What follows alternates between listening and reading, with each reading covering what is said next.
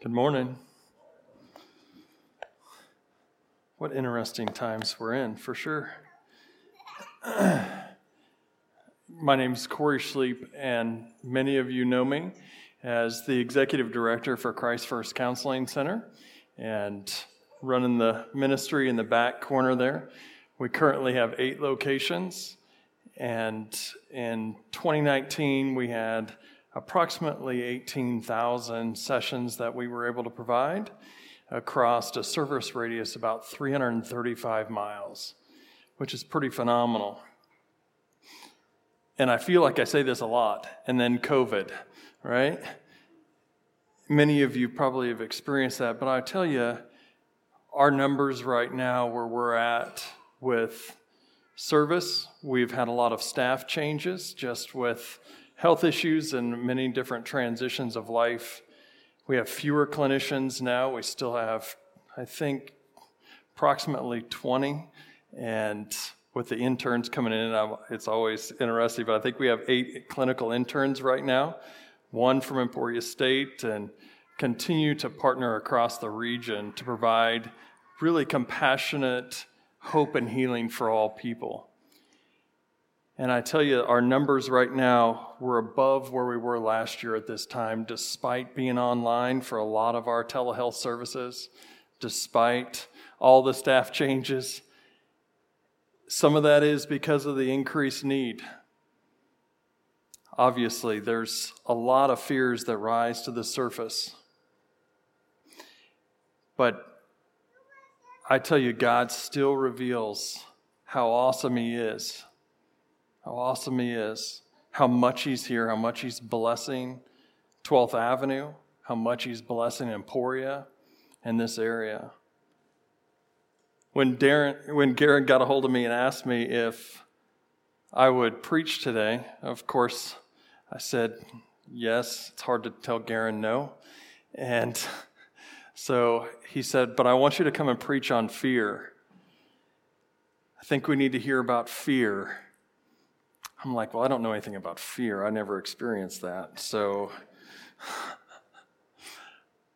I think each and every one of us experience some form of fear or another. We're going to talk about that today. If you would stand with me for the reading of God's Word this morning. Scripture this morning is in Matthew chapter 8, verses 23 through 27. His word says, "And when he got into the boat, his disciples followed him. A windstorm arose on the sea, so great that the boat was being swamped by the waves. But he was asleep. And they went and woke him up, saying, 'Lord, save us. We are perishing.' And he said to them, 'Why are you afraid, you of little faith?' Then he got up and rebuked the winds and the sea, and there was a dead calm. They were amazed, saying, 'What sort of man is this, that even the winds and the sea obey him?'" You may be seated. Thank you.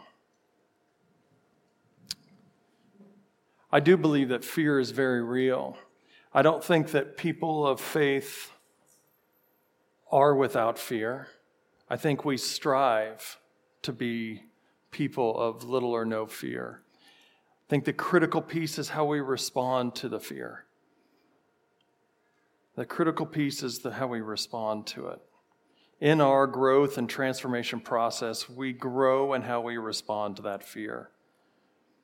On a positive side, physiologically, fear can evoke in us a natural internal response to meet the challenges of the environment around us, based in reality, very real stressors in our world.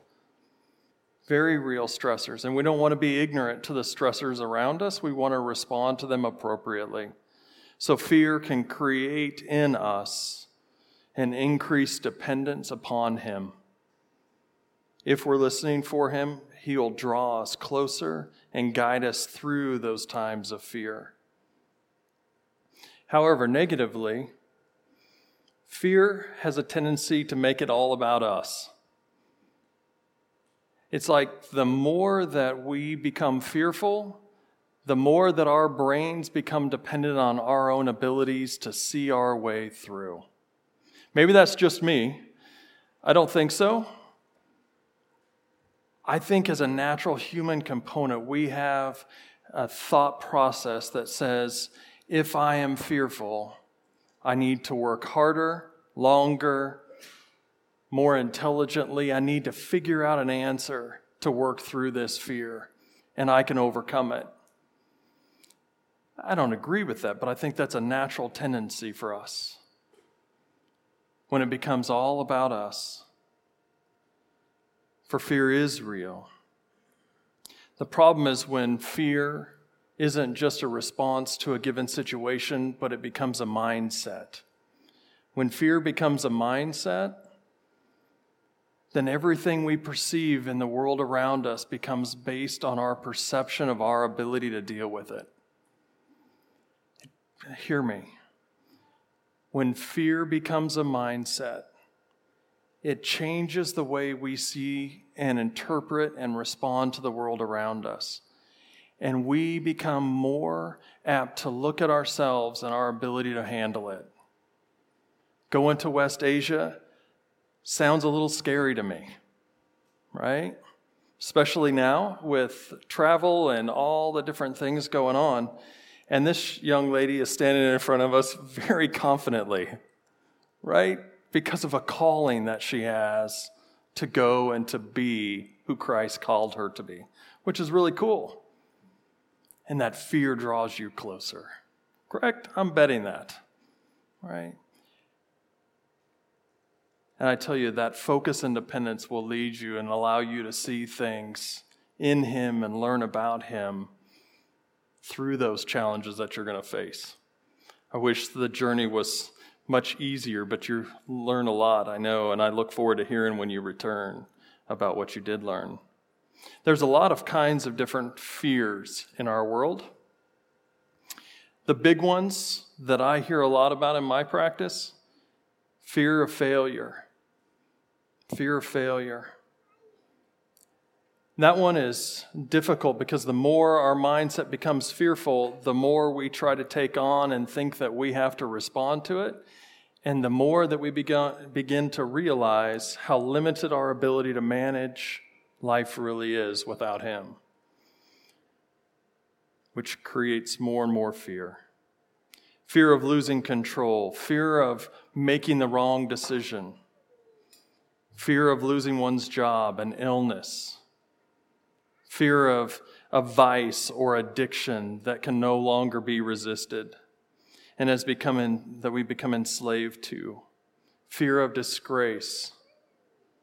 Fear of another person. Fear of dying, or just a few. During these very interesting times, the fears are numerous, to say the least. The political unrest and uncertainty, high levels of disunity inside and outside of the church, and other outright difficulties with our finances, our families, kids going to college expecting to be in person and having to be online, professors having to be online, and all the challenges that there is around that. The core of our functional identity, as Nouwen talks about, is what we have, what we do, and what other people say about us. What we do, what we have, and what other people say about us. And what's fascinating is that since March, every one of those areas has been hammered pretty hard. The things that we have been put at jeopardy. What we do has almost been pushed pause on. And what other people say about us has intensified with the online presence and without the relational in-person connection. But it has led to a lot of people searching for really more of what their ontological identity really is. That identity that they were created to live out. And I love that he doesn't waste anything, that he'll even use this sort of a crisis of identity for us, functionally, to draw us to discover more of the ontological, who he created us to be. And the only way we get there is to be able to understand more about who he is. During this last several months, it's forced an introspection within me of just looking, and my mind tries to read, tries to understand, and tries to grapple with solutions. And I think that, unfortunately, I have like most people, I think a very short memory, historically speaking. And we start to think, this is the worst travesty ever in the history of our civilization. This is the worst political unrest. This is the worst. And then our minds start to adopt that mindset. So I started reviewing some historical events just to think through, God, where were you in these other situations? Where were you? And I came across a number of difficult situations, traumatic, tragic situations through our history, both nationally and internationally. And I was reminded about just a great man in Dietrich Bonhoeffer. Many of you may have read his work, have heard of him, a German pastor, teacher, writer, activist, phenomenal. Dietrich Bonhoeffer lived from 1906 to 1945. Those were some really calm times internationally, right? Really calm, cool waters. Very trying times. He grew up in a pretty peaceful home in a passive mindset. And as Dietrich Bonhoeffer was growing, graduated from college, spent some time in a couple other countries, including America, teaching, preaching, leading, shepherding. With all the stuff going on in Germany, he said he had to go back to Germany because how could he lead his people through the tragedy of the post-Hitler regime and all of that if he wasn't a part of the process? So he returned to Germany. I don't know if I would have had the courage to do that like he did. I wish that I would, but darn, that's huge. I bet you there were some fears there. Is that really what you're calling me to, God, to go back to the middle of this? He became a German secret agent, part of their secret forces, traveling around, and actually served as a double agent. And it's fascinating to know that because he was a double agent and working through a lot, he actually began rescuing and helping to free Jewish people. And not only did he work to free Jewish people, but he also was a part of planning and plotting for overthrowing and eventually killing Hitler, which isn't talked about a lot. He didn't actually actively take part in that eventually, but he was a part of the planning of that, which is interesting to me. Interesting times when in 1933, he talked about the fears of his church and the underground church that he was shepherding and trying to find his way and to find his role of leading the people. As he was leading, it was found out that he was helping the Jewish folks, that he was running an underground seminary going actively against Hitler, and a Mercedes-Benz pulled up to his house.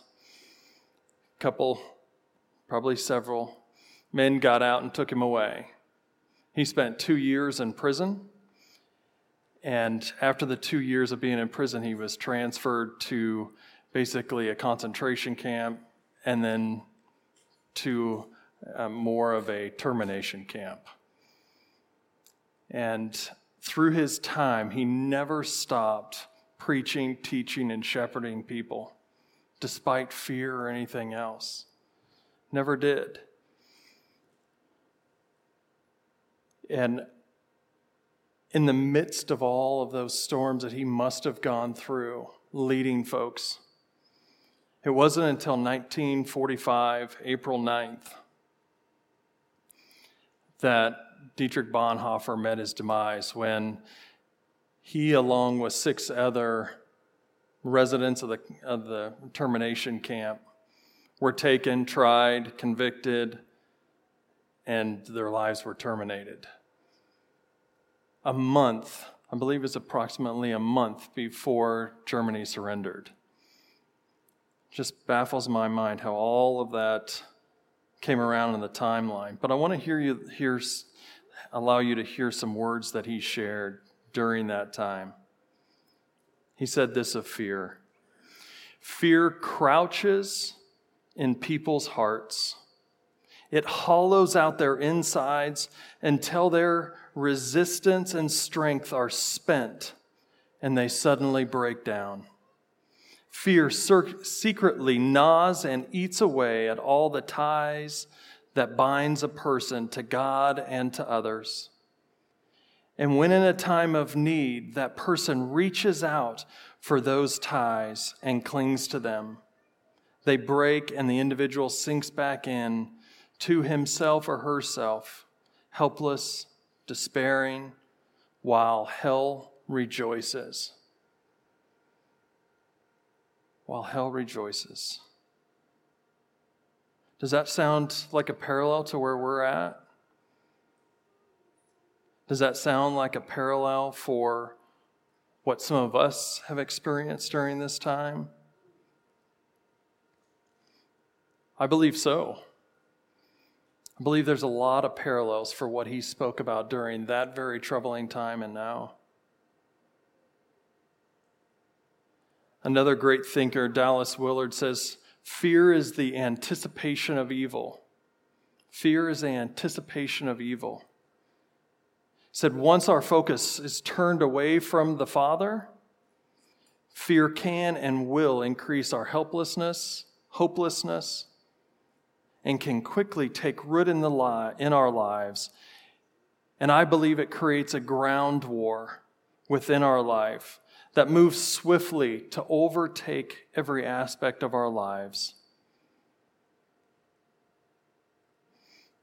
Let's venture back to the scripture briefly here. It says, just in context, where did he just come from before they got on the boat? He had just come down off the mountainside.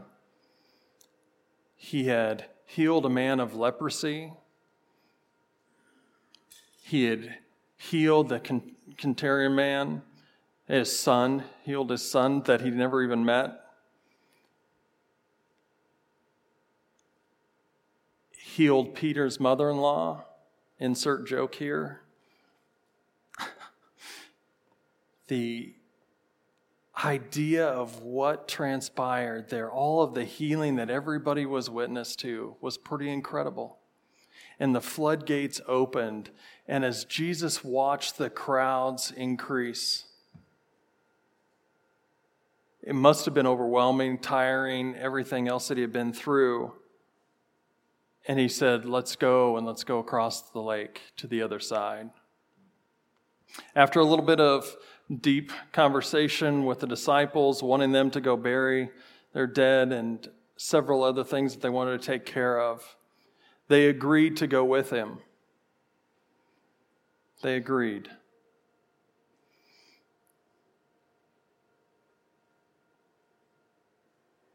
It's interesting that they had just witnessed all of these miracles, all of these things that he had just been doing, close up and personal.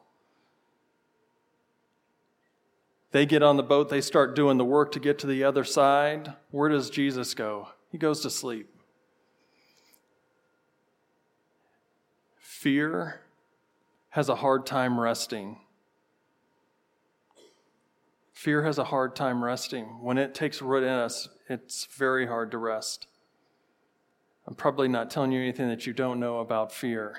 When that anxiety hits and your mind races at night, your heart picks up a beat or two and becomes hard to slow down, and you have a hard time getting good rest.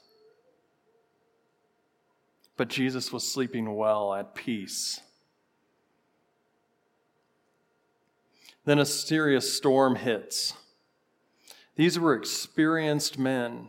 A small storm wouldn't have created anxiety or fear in them. But this one did. They went to him, and that fear took over the boat. When fear takes root and takes over, our brains start to become even more narrowly focused, like we talked about, on us, our abilities and limitations thereof. Our bodies can almost start seizing up. I can imagine them trying to get to the other side and use all their muscles and have that fear overwhelm them and not be able to move. Fear can be paralyzing. So they went and they cried out for him to save them. They expressed their fears to him. When he woke up, he confronted their lack of faith and their focus upon the fear. He confronted them. But he didn't stop there. He rebuked the winds and the waves, and calmness was restored, and fear was defeated. Their overwhelming helplessness and hopelessness and despair was defeated. And once again, they and we are reminded that our only true hope is the one that casts out fear, is in the one that casts out all fear. We can only imagine ourselves on that boat and picturing ourselves there in the middle of all that we're going through right now. And to think, wake up, Jesus. Where are you? Do you still work in miraculous ways? Are you going to show up and defeat the evil of fear in our country and in our world right now? Where are you?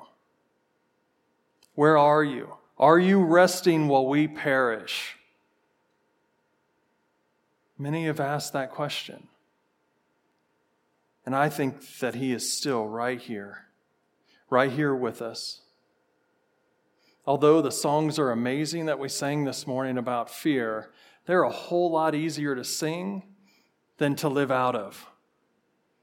Again, maybe that's just me and it's not hard for you, but sometimes it's easier to sing that we're no longer slaves to fear because we're a child of God. Sometimes it's easier to sing that, but he wants us to live from that place. He doesn't want us to simply identify fear and try to overcome it ourselves. He wants us to draw close to him and allow him to overcome fear. The little lie in fear, it's interesting. Let's try to focus on fear. Fear will try to whisper in your ear to say, here, you just need to find a better solution. You just need more money. You just need more business. You just need things to calm down around you, and this fear will depart. And that's a lie. If we wait for our circumstances to be calm before we truly embrace the one who casts out fear, then our lives will be lacking the ability to see his joy in the midst even of the storm. Even of the storm. And I know that we all know that Christ is in the boat, And we knew that. Just like the disciples, we know that Christ is with us. And wherever he is, he's going to act. Wherever he is, he's going to act. We know this, but we're all susceptible to being overwhelmed by the storms. So let us be reminded of the truth. John 15:20 says this, "Remember the word that I spoke to you. No servant is greater than his master. If they persecuted me, they will persecute you as well." 2 Timothy 3:12. "Indeed, all who desire to live godly lives in Christ will be persecuted." Philippians 4:5-9. "Let your gentle spirit be known to all men. The Lord is near. Be anxious for nothing, but in everything by prayer and supplication with thanksgiving, let your requests be known to God. And the peace of God, which surpasses all comprehension, will guard your hearts and minds in Christ Jesus. Finally, brethren, whatever is true, whatever is honorable, whatever is right, whatever is pure, whatever is lovely, whatever is of good repute, if there is any excellence and anything worthy of praise, dwell on these things. The things you have learned and received and heard and seen in me, practice these things, and the God of peace will be with you." Amen? We know those things. We know that he is the one true name that we can call upon, that we can shout victory in, knowing how it turns out. The crucified, the living one, he alone is Lord over our fears. So look to Christ when we are afraid. Think of Christ. Welcome him in. We have to invite him in actively. He's not going to press upon us and force himself on us. We have to actively acknowledge and invite him in. Father, you are with us, and wherever you are, you're going to act. Help us more clearly today to see you act than we could have even seen you yesterday. It's an active growth process within us.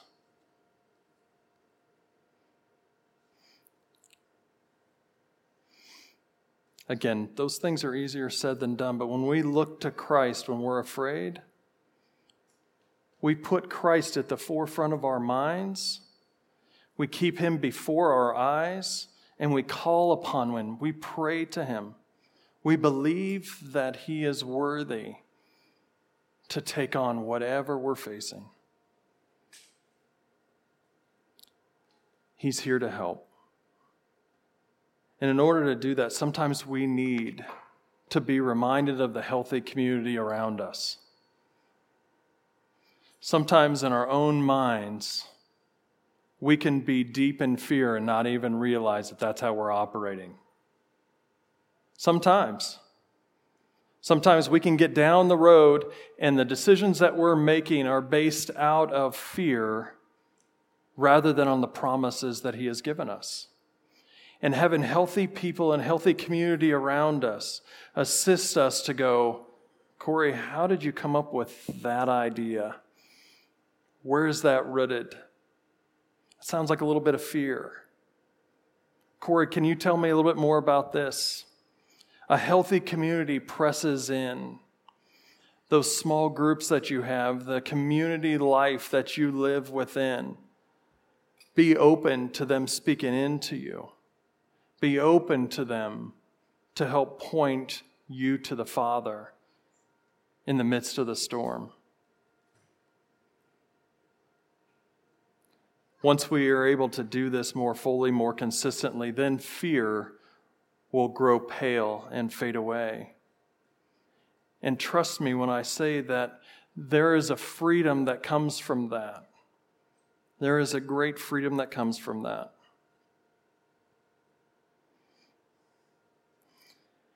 I know that some are bound in anxiety, fear, depression, from the youngest of kiddos to the oldest of adults. But one thing that I do know for certain is that we are all broken in need of a Savior. We are all broken in need of Him. We are. God wants to be our only support and our only certainty. God allows our lives to be broken and fail in every direction. Because through that failure, God brings us back and we're thrown upon Him and His mercies. That's hard to hear sometimes, that God would allow hard things in our lives. But I thank Him if it brings me closer to Him and in a deeper understanding of who He is. I want to grow to a place where I accept that and I rejoice in that trial that brings me closer to Him. God wants to show us, even today, that when we let go of everything, when we lose all of our own security, and we have to give it up, that we can then welcome in a greater level of freedom than we've ever received before. That doesn't mean that we lose our minds, we lose our intellect, we lose our experience or training. No, we bring it all under His redeemed presence in our life. Through that redemption, we're able to more fully live out of the giftedness that He uniquely created for each of us. We don't lose our minds. We don't lose our intellect. What we do, we're able to use it for His glory rather than ours.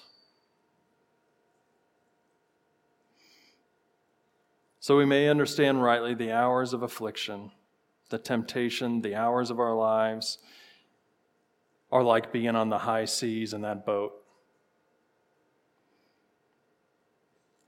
I believe very surely that we have to acknowledge the difficulties that are before us financially, for our companies, for our jobs, for our families, for our health, for the amount of political unrest, nationally, internationally. We have to acknowledge the reality of the difficulties we're facing. We have to. And then praying specifically for Him to allow us to join Him in the midst of those. That even despite the high seas, in Him we say, we will persevere. We will persevere. That through the cross, through our faith, through our church, we are to be the counter to fear. We are. We are not to be the holders of fear or the generators of fear. We are to be the counters of fear. We're to be the counters for fear.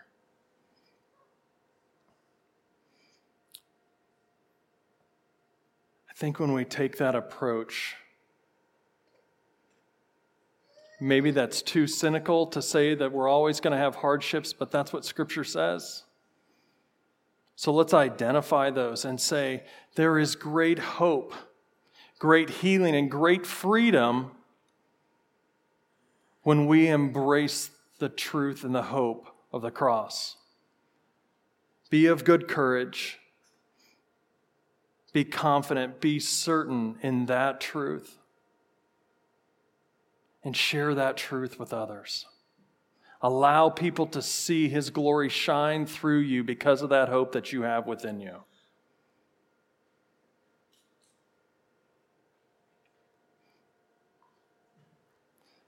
I only have about another hour, so I'm going to try to rush this up just a little bit here. Just kidding.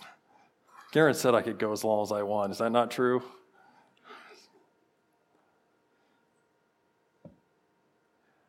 I think that we disrespect the Father when we don't cling to the cross. I think we disrespect the Father when we don't cling to the cross. I think He understands when we don't. He gives His grace, showers us with His mercy when we don't. But He wants us to cling. And if you want to know how to cling more fully to the hope and security in the cross, come find me. I'd love to share with you. Come share with a couple of us as staff. Reach out. We'd love to help with that. Love to help deepen that journey. Let me pray. Heavenly Father, thanks for being here. Father, through the high storms on the high sea, in each of our lives, Father, we ask that you quiet the noise within us, quiet the noise around us that distracts us from focusing on you and who you uniquely created us to be with you. Father, we're so grateful for how you allow us to see fear and uncertainty and to see troubles and not run the other way, but to be confident in walking with you through them for your glory, Father. Father, we are asking and we are crying out to you. Help us to see where you're moving inside of us and around us so that we can more fully join you today than we could have yesterday. Father, just bless this congregation, bless this community, the families. Help them to feel your presence more powerfully today than they could have yesterday. Father, it's in your powerful name that we pray. Amen.